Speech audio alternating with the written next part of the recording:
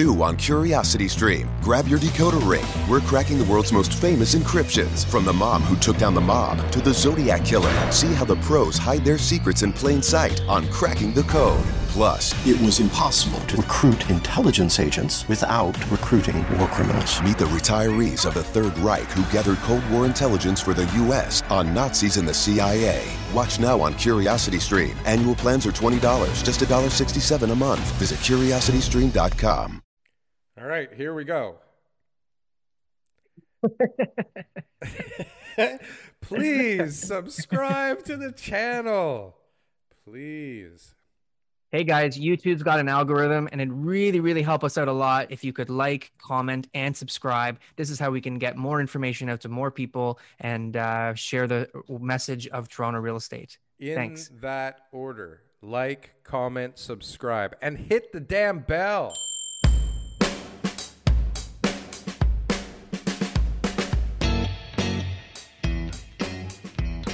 She's like a real estate guru. I love it.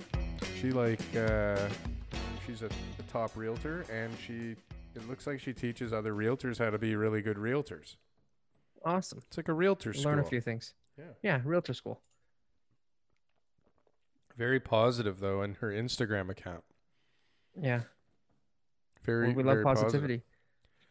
Positive. We do. I think I'm an eternal optimist. That's think you are. You definitely. It's really hard for me to. It's really hard for me to just like have a negative perspective on something. You know. Well, I mean, you're so naive, right? You kind of have to bumble around the planet, like. Yeah. In your naivety, that is so apparent to two of our viewers. But that's almost 100% of our viewers, just so you know. Yeah, and what I'd really like though is like if people have feedback on how little I do know, please leave it in the comments.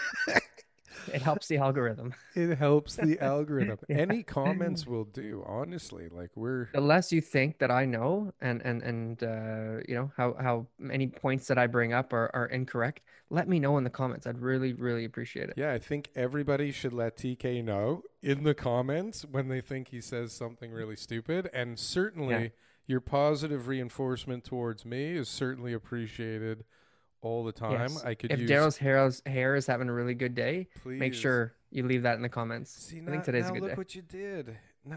I'm trying so hard not to put my attention on my hairline. No, the hair looks good today. Because I when I look at it, all I see is like parts that are missing. No, a couple weeks ago you got a haircut. No, I think just some fell out. Oh, a couple of weeks ago, maybe. Yeah. Yeah. I'm telling you. At one point, I can dig up some old episodes if we want to see some. Well, there were some scruffy mid-lockdown Daryl haircuts. Yeah, well, the weight is getting back up to mid-lockdown status. Yeah, and you sent me those photos from the back in the day. So remember, way back. Those can always come out to light.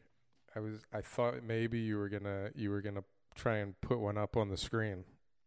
Yeah. I wish I could take that back. Actually, no, those were pretty funny pictures. They're great. That was the day, man. That's why. Yeah. Can you imagine, like, when I look in the mirror now at my hair versus that picture? Yeah. Oh. It might be a little bit disappointing, but at that exact same year, obviously I was younger. You were a fetus. I had hair. I had hair. I was a kid. I was in grade school, and I had hair that was, I think, just as nice. I'm guessing that it was longer in the back than in the front. I'm guessing in the front. You had a rat's tail at some point. Business in the front, party in the back. A rat tail? Yeah. No, I wanted one though because the cool kids had a rat tail, but my mom wouldn't let me. Thank God for your mom. I had the mullet, and then I went to the mushroom cut. I had the mushroom cut. Yeah. I had a lot of hair on top of no hair. Yeah. I thought I looked Kurt Cobain-esque, part down the middle. Well, I mean, chain holding my wallet into my pocket. Oh, you had a chain? I just heard that means that you're a lesbian. At the time, This is I was proven young. I was research. growing up. I wasn't sure where I was going in life. So who knows?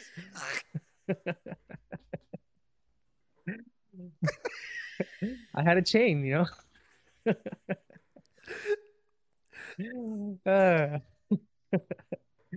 That was great. It held my man. wallet together. There was no money in the wallet, right? I was No young. money in the There wallet, was but you like had a chain. You had money for a some chain. cards from like the dry cleaners or like the Yeah. arcade shop or something in there. Like there was Nobody's getting my discount card at the dry cleaners. but I had the Can't wallet. take this you from know? me. Yeah. Was it a Velcro wallet? I mean, it had to be, right? Was It had there to be a Velcro wallet. involved? Yeah, there had to be Velcro involved. You want to talk about real estate?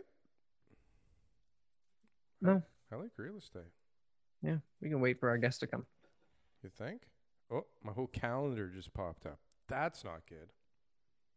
Did I'm gonna it look pause full? that. Did it look I'm full? gonna pause. I'm gonna pause that when I watch it on YouTube. Oh my god, I'm gonna have to blank it out and make it look like I'm busier than I really am. Okay. Probably was fairly full of nonsense. A lot of stuff going on in the news, hey? Do we like this? Do I like what? The news? Bubble, bubble, bubble, bubble, bubble, bubble, bubble, bubble, bubble, bubble. Too much bubble talk. Bubble, bubble, bubble. Are we in a Too bubble? much bubble talk. Are we It's in a bubble? too easy to talk about the bubble stuff right now. Too easy. So we're gonna avoid bubblage.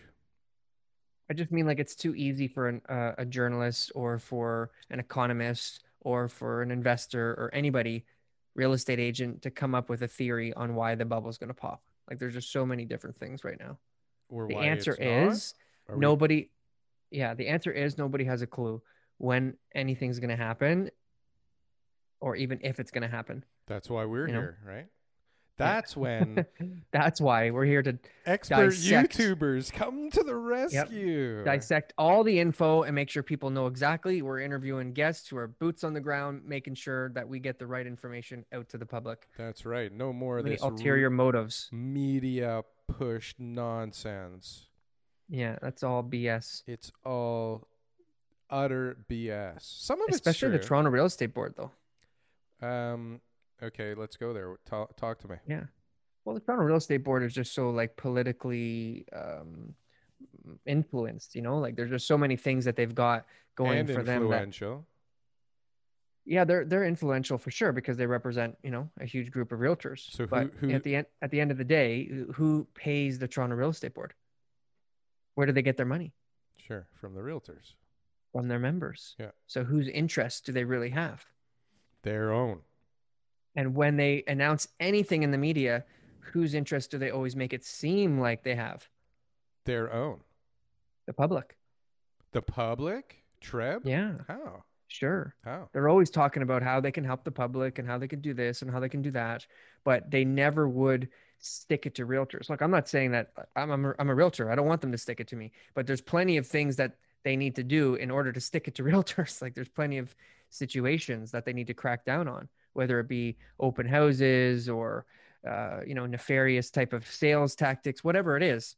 There's I'm things glad the that you brought they're- that up. they're afraid. I'm They're glad you brought that up. afraid to lose their members.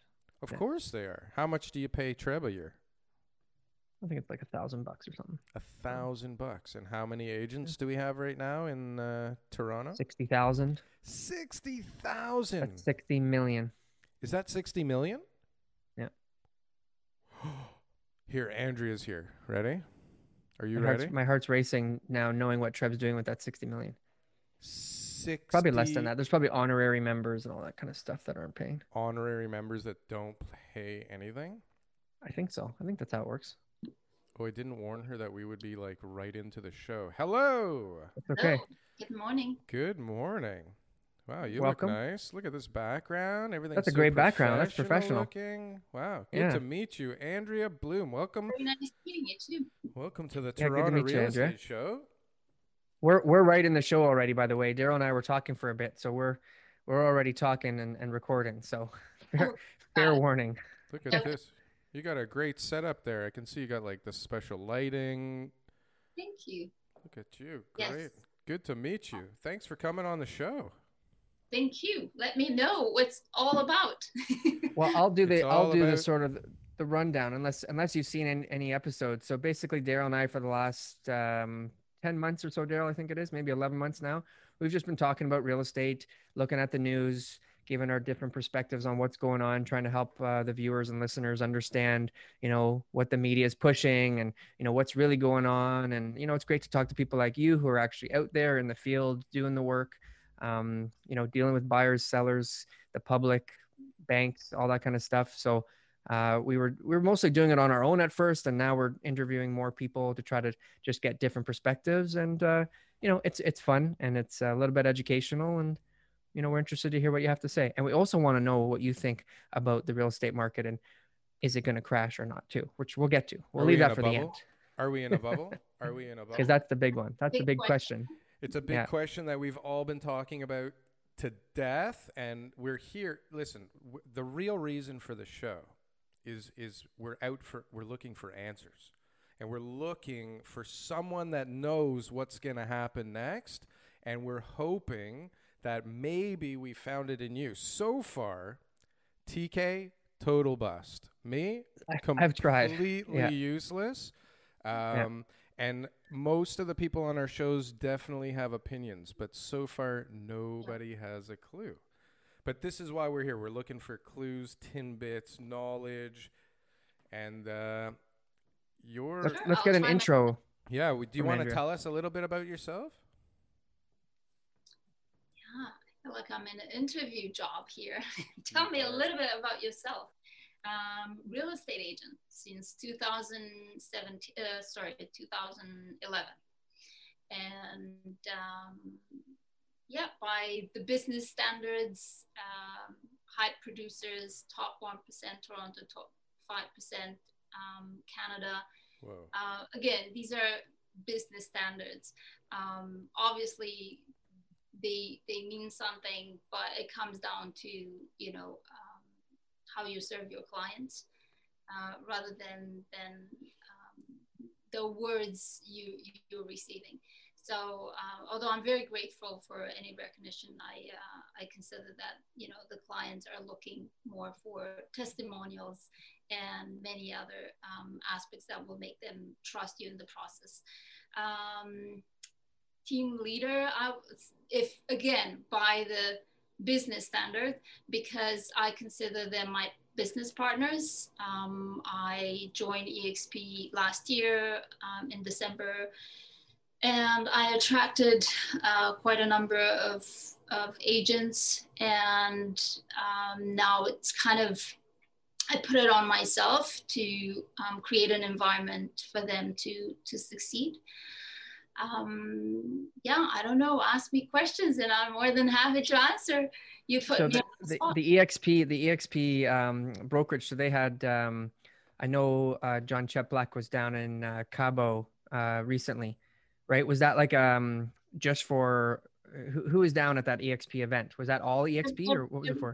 Everybody in the EXP is invited to go. Obviously, in Canada, the borders were locked, so I was invited, but no way to be able to go anywhere. It would mean for me to stay in quarantine for 2 weeks and be out of doesn't make sense. Yeah. So it's impossible. And the problem is that there's more events. We have Grant Cardone, we have big celebrities of speaking to us, where before you had to pay an enormous amount of money to see them. And unfortunately, this year won't happen, at least for me. I mean, there are some Canadians that may take the risk or the situation where they're going to quarantine after, but it won't work with my schedule and my clients to say, hey, I just have to take off for a month now, so I can go for a 4-day retreat. So I guess we'll leave it for next year. Just going to Cabo, no big deal. We're just going to Cabo. What's EXP? Exactly. What's EXP? This is a brokerage, EXP? Yeah. EXP, it's a new brokerage. It makes a lot of noise right now. And funny enough, when I talk with agents in the United States, almost majority, it's a question of when do I join and do I join with?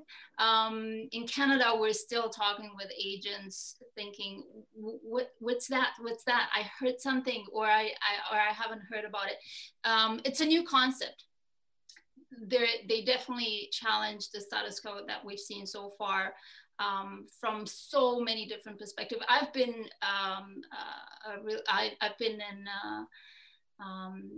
in the business for a long time, and I've been with Royal LePage for a long time, and it's an exceptional brokerage, and I thought I'm going to retire there, but I just came across this special concept, which is funny because as real estate agents, I think we were programmed from school that we are a regulated business. So we're going to be basically within a brokerage with our license and pay. Well, this brokerage comes in place and says, hey, you agents are at the center of me functioning. And how about if I actually make you be owner of these companies and facilitate an environment that you will grow? So completely change the dynamic. And obviously I heard it all, and I studied the model for about 2 years, unfortunately, because it's hard to leave from a very good place. That's where it becomes a matter of kind of courage to say, hey, I just want to see how that is. I can always go back. But for 2 years, I've been looking into it, because if you Google, you find a lot of negative talks, which are released by a lot of competitor brokerage. And I totally understand, because they're losing a lot of agents. It's a pyramid scheme. It's this, it's that. And somehow, after 2 years of studying and give it to the model to so many different people, from, even a math professor in Guelph, to kind of look into it and tell me, where are the holes in this system? Is there something in there that I'm missing? Just to be proven that actually it's a very successful model, where basically the owner of the company say, hey, I don't want to keep everything for myself. From whatever I have and whatever you guys contribute, helping each other, you receiving it back. So the most important question though, Andrea, is, are you happy working there? Oh, I think I made a huge mistake not looking into it earlier. Yeah, that's the main thing, right? Like if you're happy, any job, not just real estate people, right? Like anybody who's working for a company or a business, and you're not happy, and you're getting up every day thinking, they're not treating me right or whatever, life just becomes challenging, right? Like I said, I think it's even because I always have this feedback from agents. I'm happy where I am. Well, I really hope you are, because I never thought that you were not unhappy. I was extremely happy. And I think when you're happy in a place that you are, you can actually make a sound decision of, is there something better out there? And they were actually, everybody's thinking that people are joining for one thing and one thing only, which is the passive income, which is a huge, massive advantage, obviously, because we're always chasing the next commission, and it's tough. You're as good as your last commission. What do you mean by passive income? They have a huge program of passive income. So I'll tell you the 3 pillars that they were important for me. I've been for years, from the day one, went to retreats and seminars to connect with other top producers in order for me to learn and grow. And that would cost me a lot of money on a yearly basis. So I calculated in 10 years, I spent over $200,000 in actually training, retreats, meeting with people, paying so I can be in the room with top producers. And EXP facilitates that we have a vested interest to learn between ourselves and share industry, behaviors and everything to evolve and grow. What happens, the passive income goes like this. We have revenue share and we have stocks. So I've been a top producer for 7 out of the 11 on like a high. I get, the smaller words, but then over 300 for 7 years. And I always got these awards. So, but no monetary compensation. So EXP says, hey, we're going to create milestones. And if you reach them, we're going to compensate you. We're not going to get more money just because you're productive. We're going to do the other way around. We're charging more people, unproductive people, and we're giving back to the people that they're productive. So it's like, wow. Until now, if I was productive, I was giving more to the brokerage. How is that possible? And I say, no, because we want to encourage actually the people that work hard. So they're giving you 3 steps, three milestones of achievement, where they're giving you equity in the company. They're giving you stocks in the company. In the company? This sounds like a MLM to me. Oh. That's something, believe it or not, that's exactly what stopped me for 2 years to join this company. This sounds like Isagenix all over again. Isn't it? And yet, it's the fastest growing company and endorsed by everybody. So hold on. And where's the passive income part, though? So the passive income is through That's stock. one pillar of it, the milestones. Yeah, but how do you get it? The more you produce, the more you get back. So if you produce, more stocks you get in the company. Oh, but not only that, if you bring someone in the company, they're giving you revenue share, which is not to be confused with a profit share. No. So revenue share, pardon? No, that's very different. Yes. Yeah. But people are confusing that. Sure. So they're giving you revenue share. If you bring someone in, you get a certain percentage of what that agent produces. So suddenly you're very, financially vested that person has all the necessary tools to succeed. Right. So you're getting a slice of everybody's pie. Exactly. Not everybody. And that's where not everybody. So that's where I think the model was smart. And that's what was explained to me by an economist, which, by the way, he's not a real estate agent, have no interest in convincing me one way or another, that the reason it's not a pyramid scheme or, all of these companies is that you have ways of qualification in order to have access to these incomes. So you can't just by registering yourself, becoming a sponsor of anyone and collecting people, you're just getting paid, because that will, in a very short period of time would make the company just collapse. And yet the company is for more than 11 years right now, and is going stronger because people realize that it is sustainable based on these qualifications that you have to have in place in order for you. So you still have, it's not a lotto ticket. You still have to work. You still have to be a producer. You still have to do your job.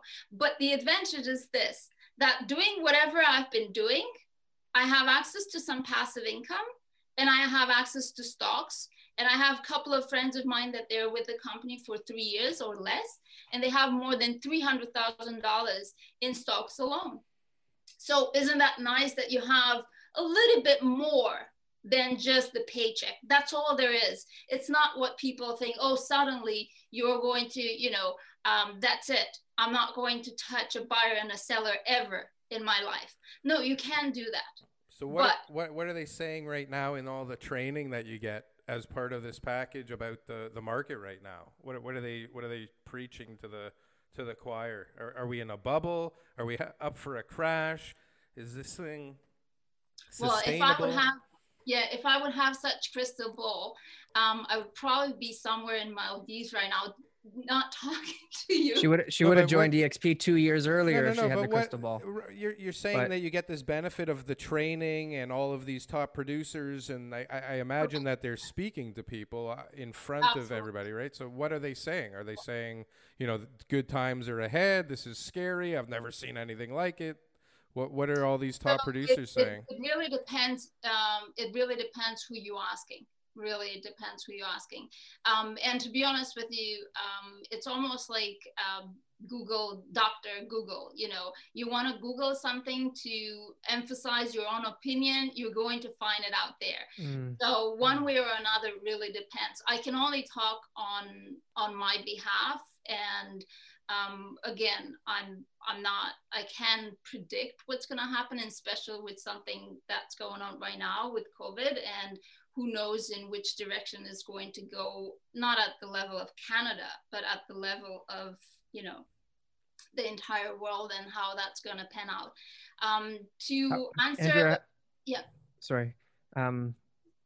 Yeah, the bubble question. I know what you're saying, and I know that that's a really big thing that we talk about a lot too. I want to get that on at the end because I want her predictions, Daryl, and we're gonna hold it. We're gonna hold you to it, Andrea, at the end. But how have you seen changes with COVID? Like, how have you seen changes with everything from your clients' perspective? What are they dealing with in the last year? With the exception of you know, implementing the necessary COVID, you know, steps of making sure that we're safe, like the gloves, the minimum people to come in the house, the sanitizing, to make sure they sign a form. I don't really see any change, at least for the market that I'm in Toronto. The market is really, really strong, and everybody knows that it's a seller's market with very, very low inventory, and we've seen the prices going up. Have you seen people's needs change though? Like, what are the buyers and sellers' needs? How has that changed since COVID, since they've been, you know, working from home, and since they've been, you know, they don't have anywhere to go. There's travel is basically off right now. Are they looking for more space? Like, do you have people moving out of the city? What do you have? It looks like they have more cash from lack of spending, and they want to spend it in real estate, which is so confidence. Everybody's mind is the safest place to put your money in. Yeah. And probably the reality is in the long term, that's where probably it's the safest. You know, if you're not looking to speculate something that you're going to buy and sell in the next 2 years without knowing what's happening, you know, like a flip, a home, then your risks are very minimal. If you're buying something that you're going to keep for 20 years, the chances are that it's, even if it goes at some point low, it's going to go back up. Yeah. Where's the most competitive area right now that you've been working in? You know, like what area do you find like, wow, that area is just almost impossible to get into? In the last two, I'm mostly a listing agent. More than 80% of my business comes from listings, so I'm in a very privileged position, and I totally understand the frustrations of buyers, and I don't have the hardship that most agents will have as buyer agents. And then the question for me would be, what are my products that they're selling faster? And I can tell you that even in the last month, I had detaches, semi-detaches, and condos, and they went all of them over asking with multiple offers in a very short period of time. And I don't feel that there's any change in my perspective, in my own experience.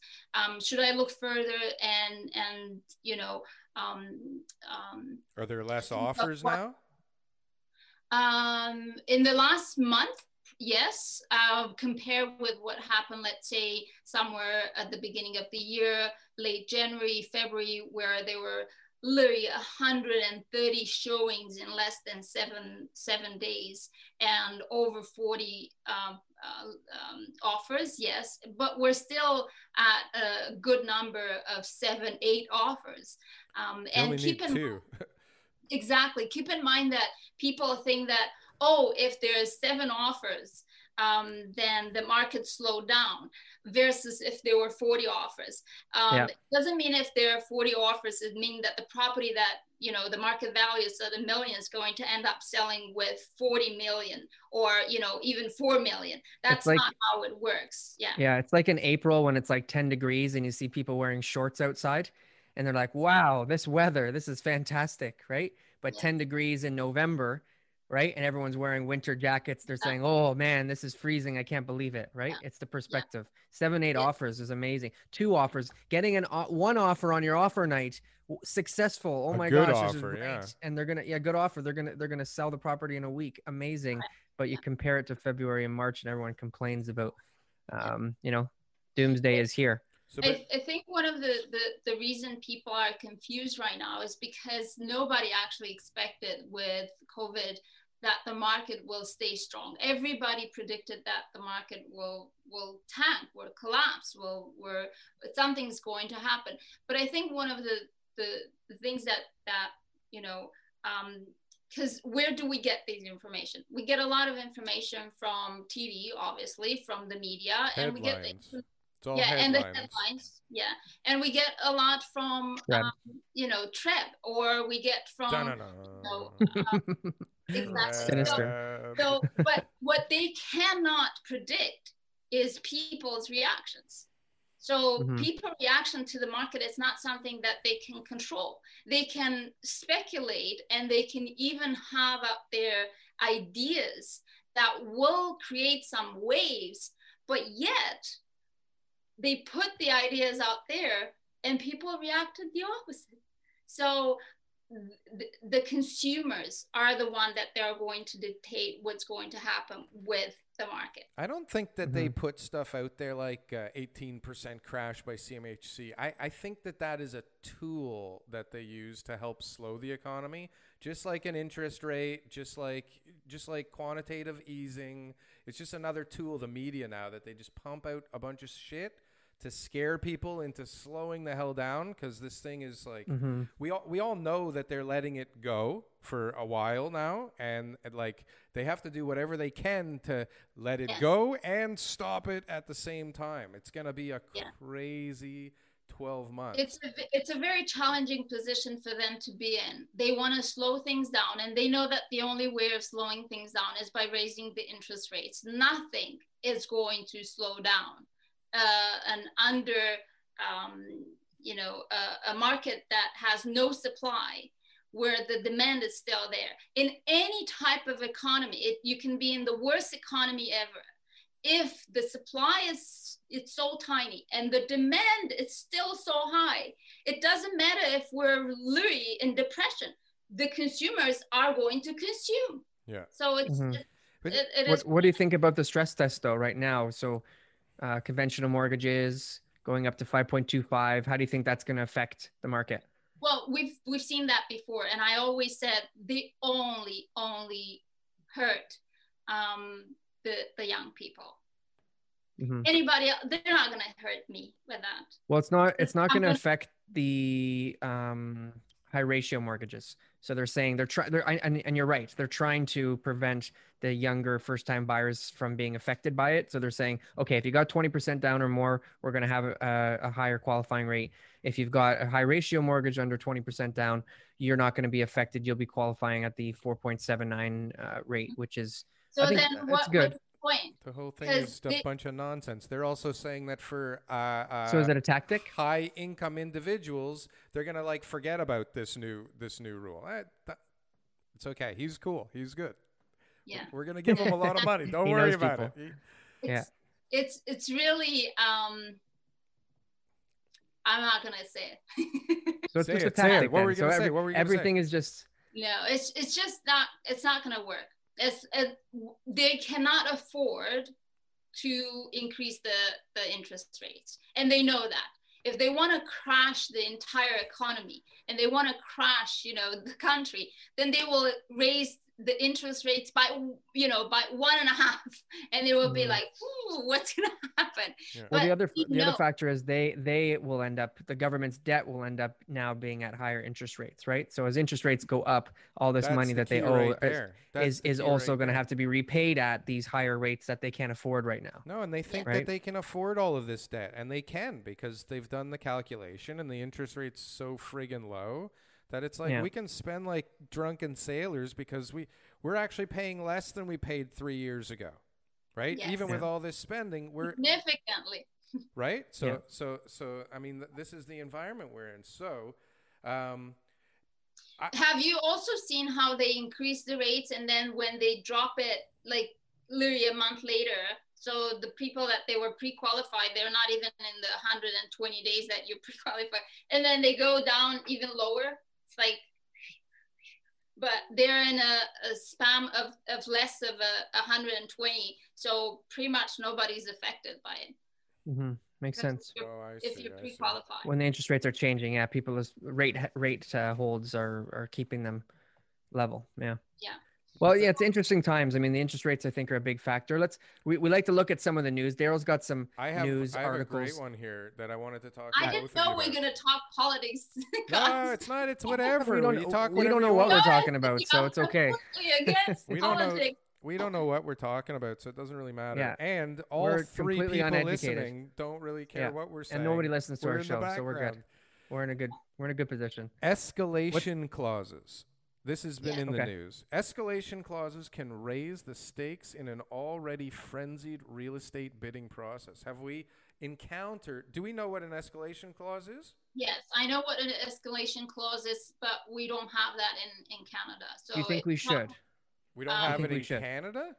What's your opinion on open bidding, escalation clauses, stuff like that? What do you think? So keep in mind what an escalation clause is basically gives the right to the seller saying that, hey, I'm going to submit this offer with you knowing that whatever offer you're getting, I'm willing to pay $5,000 more.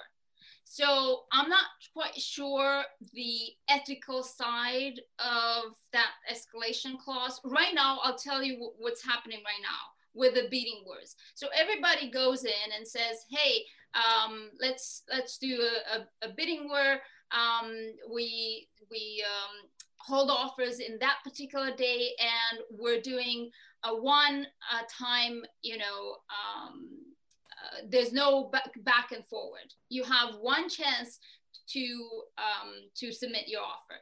So it becomes quite fair. Whatever the market value you see it, you're going to submit the offer. Now, the other option is, hey, we're doing 2-3 rounds where we're not telling you where you are, but please keep increasing your number. But it's still, you're in the nowhere. You don't know what the other offer looks like. You don't know the numbers. So for you to have the possibility to say, I'm going to put in there an escalation clause where, I'm going to put whatever price, it doesn't even matter, because the escalation clause, it allows me that whatever offer you have from the higher offer, I'm willing to put another $5,000. So where do you go from there? So Andrea, Daryl's got an article in front, right? So he's got a Globe and Mail article where it says that the Real Estate Council of Ontario says that escalation clauses are not against REBA, but it just says that they don't endorse their use. But Daryl, just to understand what that says, so right underneath it says, two sentences down, it says the tricky part is, part of REBA is that we can't disclose the contents of another offer. So how the heck do you have an escalation clause, right? So I understand what the other offer is. Yes. Yeah. So I get what the article is saying is that, sure, maybe technically, but no, but the if you're a buyer, selling agent is allowed to know what the other offer is. All right. So your offer is $5,000. So you put in an escalation clause and say, I'll pay $5,000 more than the other guy. My offer's $400. I'll go up to $500, but I only want to pay $5,000 more than the other guy. So I send you back your offer. It's at $500.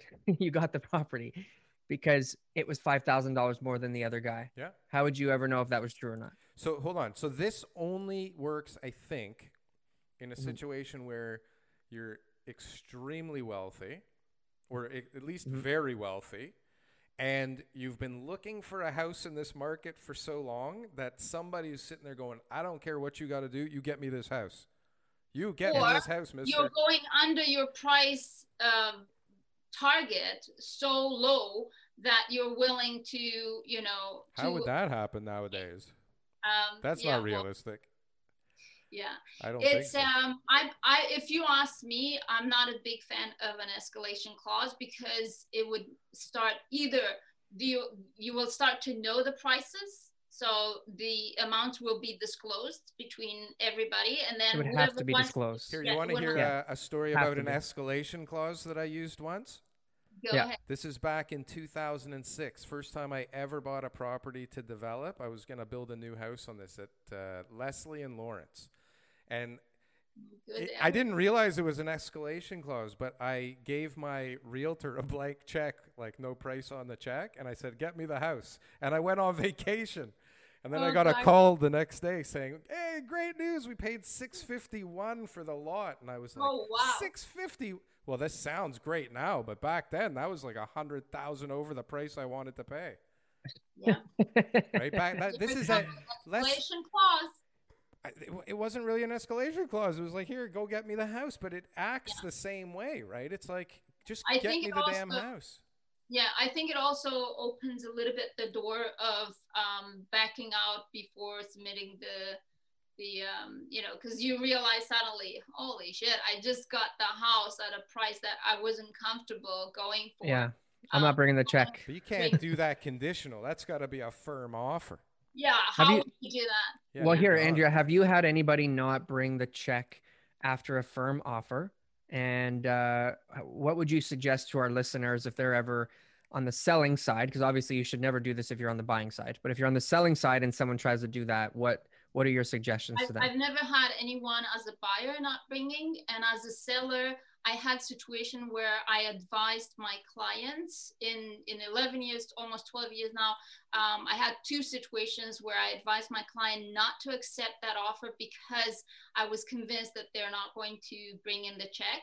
Mm-hmm. And one of my sellers agreed not to accept that offer, and one of them disagreed and says, no, it's the higher offer, has no condition, I want to go with that one. Yep. They went and they didn't bring the check. So then what happened? Firm deal? It was a firm deal. One thing that people don't know and that they don't understand is that the seller doesn't keep the check regardless, or it's entitled to the check regardless just because it was firm. So there's two steps here. First, you have to have it in the Schedule B, and that's why I have a separate Schedule B where I have a wording from my lawyer in regards to the check, which says clearly that if, the buyer by all means ends up not, bringing the check, or brings the check but doesn't close, the seller has the right to keep that. So it has to be in writing. If not, the only thing that you can do is to take them to the court. But even if you take them to the court, you have to actually prove the court that you had damages, that you weren't able to sell it at the price that you had, that incurred additional costs. So you can't keep the check just because if you put it back on the market, you sold it for the same amount of money or more, then the court would say, well, why would you keep that? No, that's not how it goes. Yeah. You just have to prove it. So unless you have it in the Schedule B stated clear, regardless of the reason of the buyer is not closing, or regardless if the seller puts the property back on the market and gets the fair price or similar price, you keep that, which is an agreement between buyer and seller that they're going to lose that. By law, you have to give back the check, period. So do you think buyers take advantage of that then, where they're like, buyer agents, and they're like, oh, you know what? They don't want to go to court. We can back out of this deal. We don't have to bring the check. Do you think that buyers? I think, in all honesty, 95% of people are reasonable people with, good intentions. Mm-hmm. And then you have a very small amount of people where they either had a real issue where mm-hmm. they can't afford anymore the house. And the other ones that they're trying to speculate or take advantage of it. Buyer agents are not inclined to actually favorize not closing the deal. Everybody in a transaction works for a seller. They want to close the deal. If they don't close the deal, they're not getting paid. So a buyer agent would never support unfaithful, or whatever you want to call it, buyer by getting out of the deal unless they have reasonable reasons to come out of it. Yeah, like a bigger commission on the other property. No, I can tell you clearly, in my experience working with a lot of buyer agents, a commission in your pocket it's a much better commission than a commission in the future on a higher property that you don't know if you get it. You don't know if the buyer changes his mind. You don't know if the buyer, if it has that attitude, it may go directly to the listing agent. So something that a bird in the hand is better than two in the bush. Something I already worked for. I don't have to do the work. I don't need to open the doors anymore. It's much better than another. Keep in mind how much more it's for us in commission. $100, $200, $500 for that risk and time. No, thank you. Ask Daryl. Daryl will tell us that we're all millionaires. Right, Daryl? No, most of you suck. Actually, most of you are like below the poverty line because you don't do what you're supposed to do. You don't know what you're supposed to know. You don't look like the two of you look and talk like the two of you look. You just like got your license and, you know, I guess some of them end up okay. But most realtors are horrific. And well, that's about to change. Okay. I can tell you. Yeah, because the computers and the software. What is it? I want to know. I want to know it. Yeah, I want to know, Andrea. How is that going to change? How is the industry standard going to change? How it changes in my perspective. And I've seen so many right now. When people are financially vested into you succeeding, I have a direct interest to make sure that from a regulatory perspective, you're doing the right things, that you're ethical, that you're professional, that you have services that you offer to your clients, and that you're producing through repeat business from your clients, so we don't waste time. So where before that job was so heavily in for one person or two, like a broker, a record, and a broker manager. Right now, it comes down to small, a lot of small leaders that they're training their group to make sure that they have a good reputation, that we have business, that we succeed together. So the entire concept of competition versus collaboration that we have right now within our organization, it will change the industry. I can tell you in my experience, and I'm not going to talk about other people that I know they're leaders and they have their groups and we're mastermind together. In my group alone, I teach on a daily basis and I mastermind with my people to make sure that we offer the highest quality. They go and preview properties.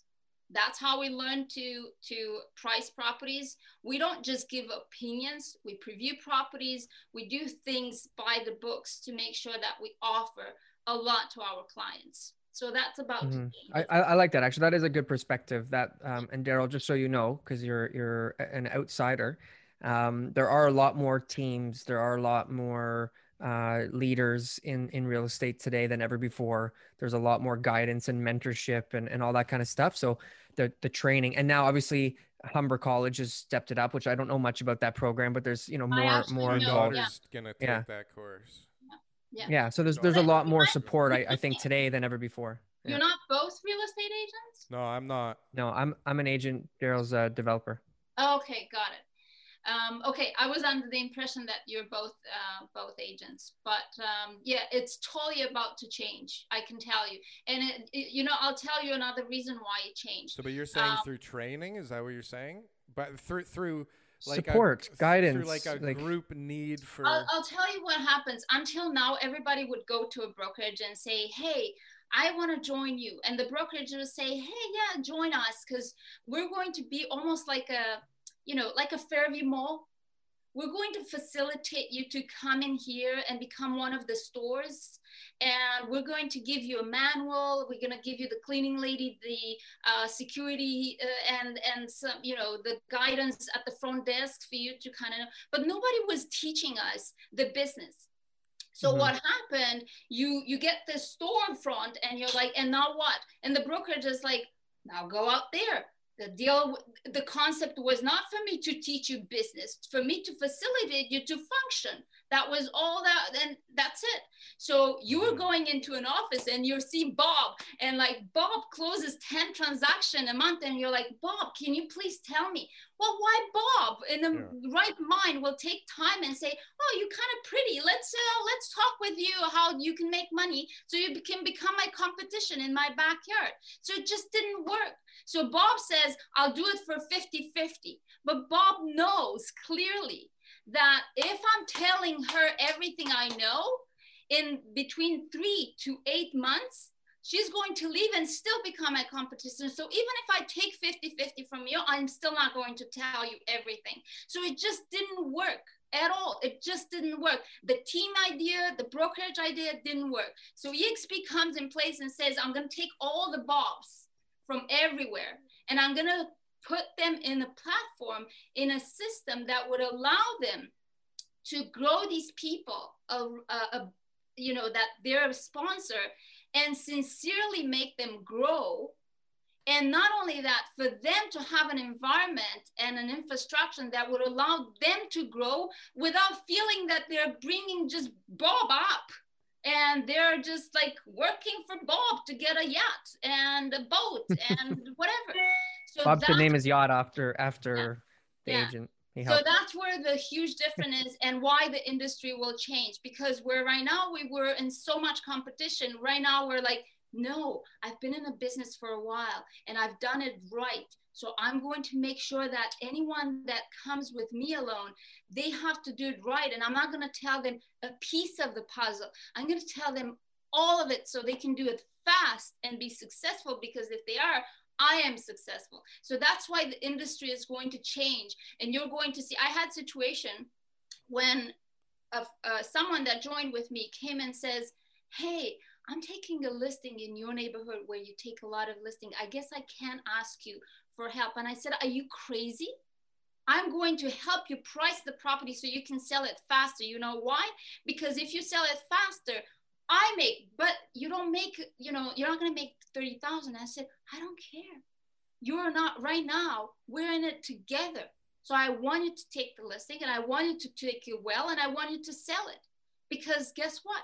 I don't even have to deal with that seller, because I'm going to make a cut from that. So it completely changes the game and the environment of collaboration, which we know right now. You know, I mean, if you're a real estate agent, you know very well the type of industry that we're in, and we've been exposed so far.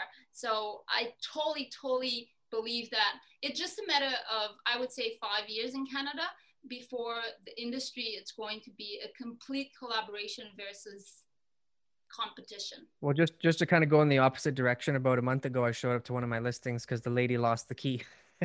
So I said, please just look everywhere. If I have to come, I'll ask the seller. I said, I'm 20 minutes away. It was at Yonge and Finch. So I drove 20 minutes to get there. She's like, I'm not going to leave until I find it. I think someone came in and took it. I don't know what happened. And as I walked up the front steps and I went to open the door, there sitting in the deadbolt lock was the mysterious missing key. You know, so there's certain things EXP can't help, but definitely the industry standard is growing. It's growing for sure. There's also the agent that showed the property was an EXP agent. No.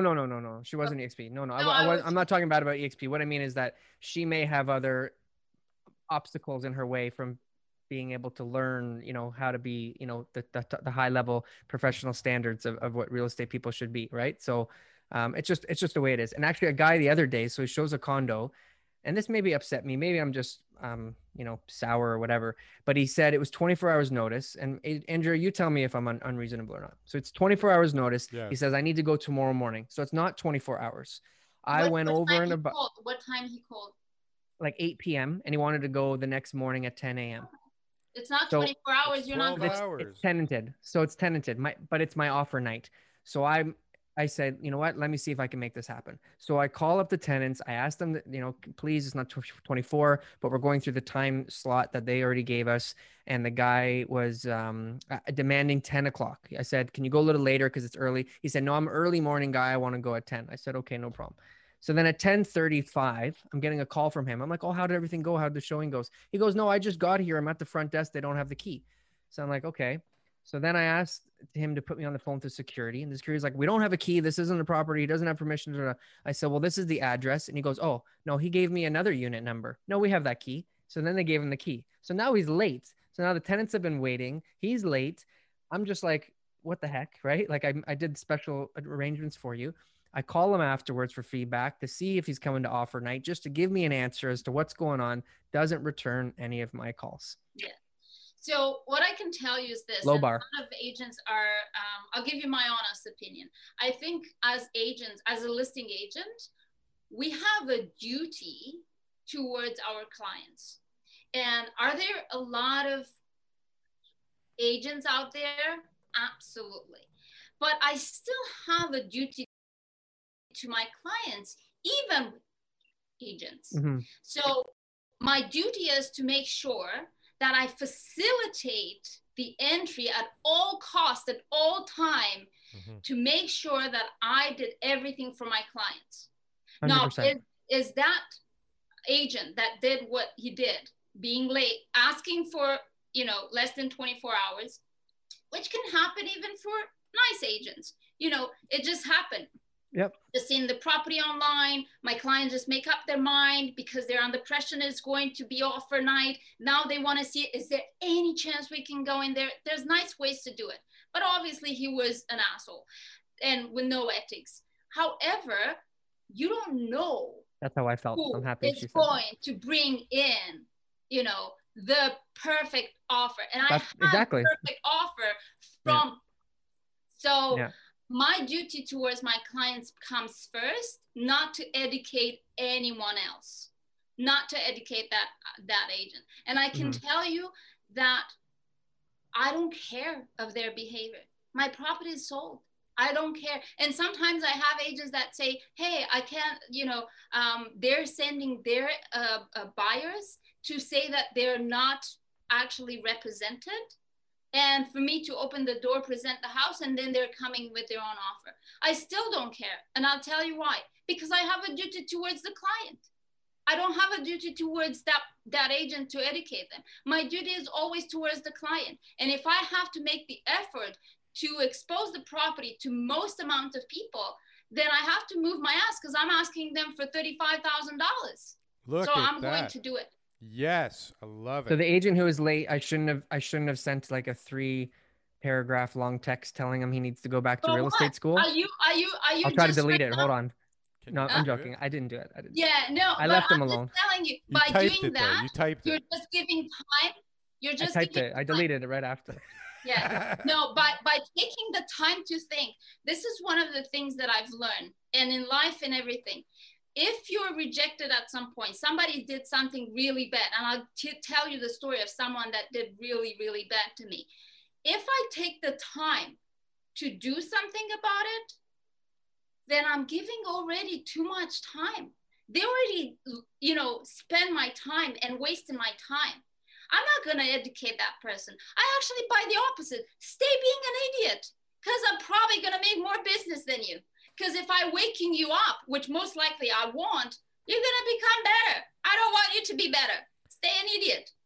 That's all. But that's opposite to what you were saying before. Yeah, that's kind of my not what Daryl just said, but that my opinion too is everybody trying to raise the industry together. standard. Yeah. Yeah. You need to suck that guy into EXP is what has to happen. He needs to go to EXP. I'm going to give you his name and number. When somebody calls me and say, hey, I want to hear more about EXP, it's a two-way street. I had already 3 people that I said, I don't think we're a good fit. So it's not for everyone. Or they can join whoever they want on EXP, but they're not going to join with me because I have my standards, and definitely I'm not going to give it away for one person that's going to give me some equity. I don't care. I don't care. Is there an EXP office in Scarborough? There's EXP. It's so considered a cloud brokerage, and that's one of the things that I don't like that people try to emphasize. That think about a brokerage like what brokerage are you with right now? Remax West. Remax. Oh, yeah. You're paying a lot. So that being said, easy. Yes. Yeah, Frank. So think about any Remax. You have a broker manager, you have tech people, admin people, everybody. We have an office, which is downtown, that you can go physically in. But the reality is, I want to ask you on Remax West, how many times you went in the last 12 months? TK?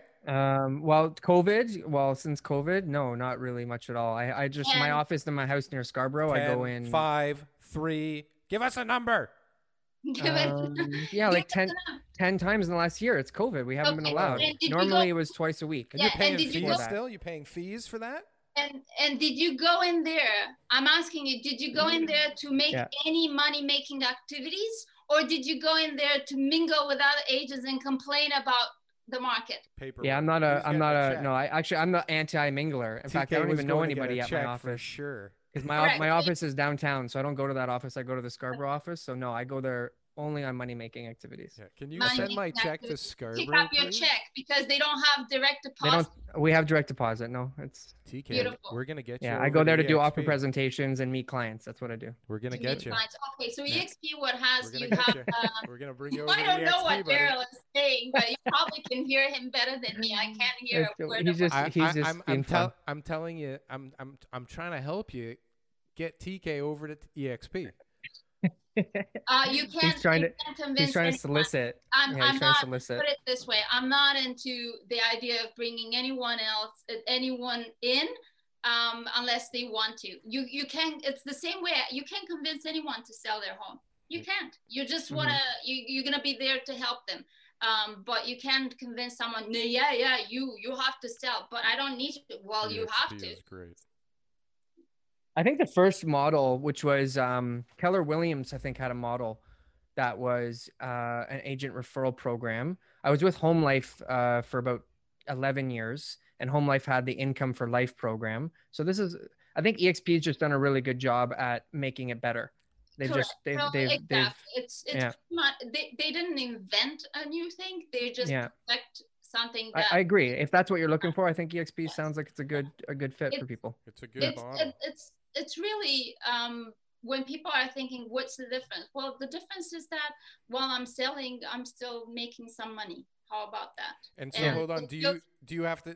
So when since you've joined EXP, have you sold more properties? I sold the same amount. Yeah. But you made more money. I made more money, yes, because I'm making right now. I can't tell you the number because we're not allowed. Sure. But think about that. I have. I'll tell you this. I have an income property right now that produces me $2,800 per month in rent. So think about that. I would have another property. Right. Okay. Cool. Yeah. That's great. Cool. Passive income. So it's something that it's. We don't have pensions, right? We don't have pensions, which is the correct. That's the issue.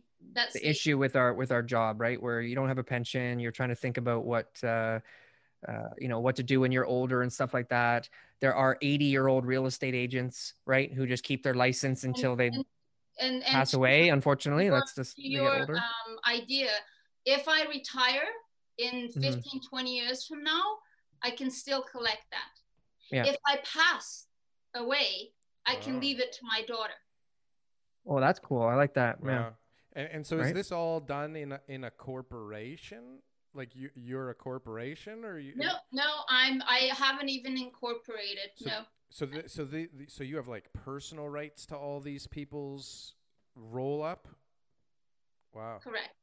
I have seven people above me. It's called above, but just for the sake of demonstration. Yeah. So I have 7 people above that I can access for help and resources that they have a direct interest in me succeeding.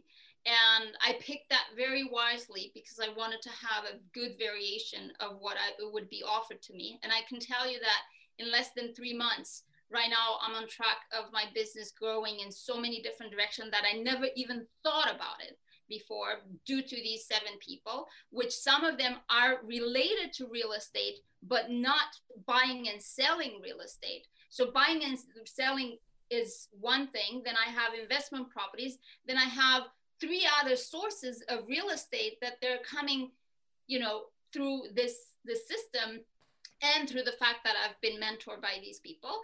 And I have 7 layers and tiers under me. Again, we're all business partners, but 7 under me that I have a vested interest to bring everything that I'm collecting from here to deliver to them so they can succeed, so I can succeed. Does it, so that's is the pretty much shape how something Smart. like this? Come on, Daryl. It's something like that. Oh, she got you. You got No, it. it does sound like a good model. So we're kind of wrapping up towards the end of the show now. So we want to hear from you. We're not going to record this and put it on the internet or anything like that. No. But what is going to happen with the real estate market for the rest of 2021? How is the condo market? How is the freehold market? Toronto market versus 905? Anything that you want to comment on, what you see and what your predictions are? So I think it's a matter of tolerance. Working with buyers over the years, I have people that they're willing to sell first and people that are willing to buy first. So before they sell, it's a matter of tolerance. Some people have higher tolerance to what's going to happen. Some people have less tolerance of what's happening. So they're more conservative. So you're asking someone who has a very large tolerance. Last year, in the middle of the pandemic, without anybody knowing where it's going to go, I bought another investment property of $1,120,000, and this year that same property in the same condition is valued at $1.350. So I have a good tolerance to risk, and I am strongly believe that, but again, they're only my beliefs. They're not necessarily based on, on something tangible, like, oh, look, it's pandemic, you should save money, you should make sure that, it's going to crash, because that's the logic that will come in your mind, and yet I did the opposite. I believe that as long as the interest rates are staying as low as they are, and my first investment property, I bought it at almost 5%. So I'm still, unless they go above five, like 7, 8, 9, nothing really is going to shake the market in a city like Toronto. I can't talk for the entire, country or for entire world. I have no idea what the plan for them to do and which direction they want to take. But Toronto, it's such a center for people to still come and own properties here that it's hard for me to believe that we're not going to have consumers. And the average age, it's pretty low. So people are not moving anytime soon. So it's always going to be a low inventory. And also it's based on the initial infrastructure, which never was designed to accommodate the amount of people that they're in the city. And keep in mind, no immigration in the last year and a half. What that means, it means that we have no people coming in. The second they open the borders, I've never heard anyone that immigrates and says, we're going to move to Saskatoon when we go in Canada. Or be homeless. I've been dreaming of a life in Saskatoon or Regina. Exactly. Yeah. That's exactly where I'm going to go if I immigrate. No, they're going to move to Toronto, Montreal, Vancouver. What about this one here? Mono. Have you ever heard of Mono or Mono? Yes, I actually moved a lot of clients in there. $1.6 million average price in Mono. Yes, I moved. Where's that? What province? Ontario. It's on Ontario. It's about 45 minutes. If you're in Scarborough, because I'm in Scarborough also. So it's 45 minutes, an hour away from here. It's a gorgeous place, and I moved a lot of. Hold on, I'm going to put it up on the screen here. You're going north and a little bit west. Let's see where this Mono is. Near Orangeville, apparently. Yes. Oh, okay. There's Orangeville. Those are my limits. I think once I get to like Caledon, I just shut her down. I'm just like, all right, I better start heading back before I get lost. Got it. Yeah, Orangeville. Okay. Yeah. Cool. Yeah, that sounds like a growth area, right? Just outside the old. Look at that. Yeah, $1.6 million average price in Mono. Who would have ever thought? There's like 10 houses. No, there's actually a lot of houses and absolutely all new, gorgeous. New builds? No, not new builds.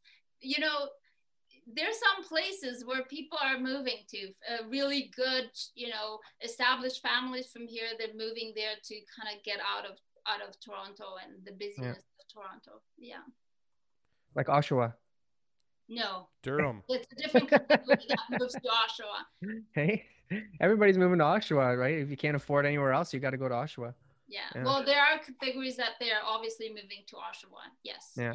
Prices have gone up a lot there. Well, I really appreciate it, Andrea. This has been a great chat today. Yeah, and thanks for joining us. When usually it's about the news and all that stuff. So we got some brokerage level education today, which was great. You asked me.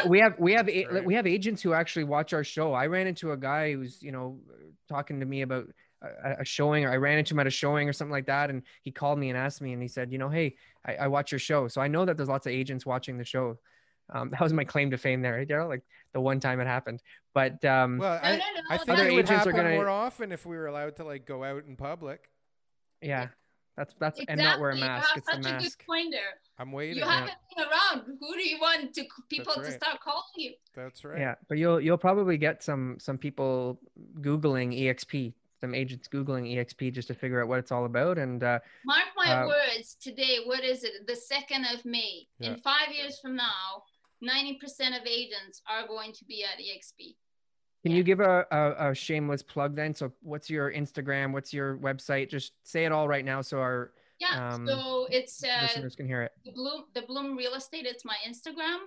And from there, you can get to all of my platforms. The Bloom Real Estate. Yeah. I was on there the other day. BLUM. Yeah, BLUM. BLUM, not OO. Yeah, BLUM. I was on your Instagram the other day, and I was watching this video, and it made me feel like I wasn't doing enough. You were saying, if you're not making 20 calls a day and you're not in real estate, and I was like trying to figure out, do I make 20 calls a day? And but you're not in real estate. Am I in real estate? Well, I'm in real estate on a lot of levels, believe me. Yeah. I'm just not a realtor. But he's just not a licensed realtor. There's a lot of real estate going on in the background here. But I was like, well, do emails count, and do my text messages count? No, and no. I was like, unless somebody answered back. If somebody answered back to your text, then it counts. Then it counts as a. Thank God. I you know what? I've been waiting an hour to ask you about this because I was like, I don't think I deserve to be in real estate. No, but what's your numbers? It's all about follow numbers. Follow me, and you'll see. I'm on the way to launch a course for agents where it's not the easy, because always, everything that I see on the internet, I swear, easy this, easy that. I've never been into the easy business because real estate never been easy. But I'm going to launch a course that is going to be the hard way of doing real estate, but becoming a multimillionaire for sure. There's no such thing as hard way. Yeah, that's the only way. The Bloom Real Estate, right? Correct. The Bloom. All right, I found you. I'll put everything in the description below. Thank you for joining us today. My pleasure. Really, my pleasure. Yeah, it was a good time. Sorry we really appreciate it. I've been known to do that. I interrupt. Okay. What's that? Sorry, say that can again. you hear me? Can you hear me? I don't know why I hear Daryl so low and I heard you so well. Because I don't really matter. It's all about TK. So I got a better mic. I paid $40 more for my mic. He cheaped out. You see the investment. We appreciate if you post a link to our show in any one of the social media platforms that you have. We're having a contest. Collaborate. If you send me any marketing materials, will be posted for sure. Awesome. Yeah. Awesome. Awesome. Good. Well, good luck today. Hopefully you make some sales. Thank you. And you too. Good luck. Yeah. Thanks, Andrea. You too. Thank you. Bye. Well, TK, there you have it. There you have it. The Toronto Real Estate Show, episode 4632, Sunday, May 2nd, 2021. Do we get any of that residual income if anybody signs up to her EXP? I'd like to know that if EXP has a fourth pillar of income that I could then generate more income, because that's my issue. Like finder's fees? I'm just not making enough. Finder's fees? Yeah. Real estate fees are just not cutting it for me these days.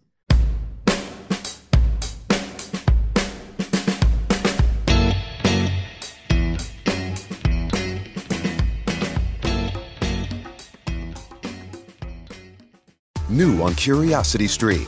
Have researchers figured out a mathematical formula for success? A clearer understanding of how success happens could lead us to change the rules. Gain a new perspective on getting ahead. It's Science of Success. And the U.S. won the space race, but not without help from the Nazis. They were just years ahead of us. Meet NASA's rocket scientists of the Third Reich on the moon landing and the Nazis. Watch now on Curiosity Stream. Annual plans are $20, just $1.67 a month. Visit curiositystream.com.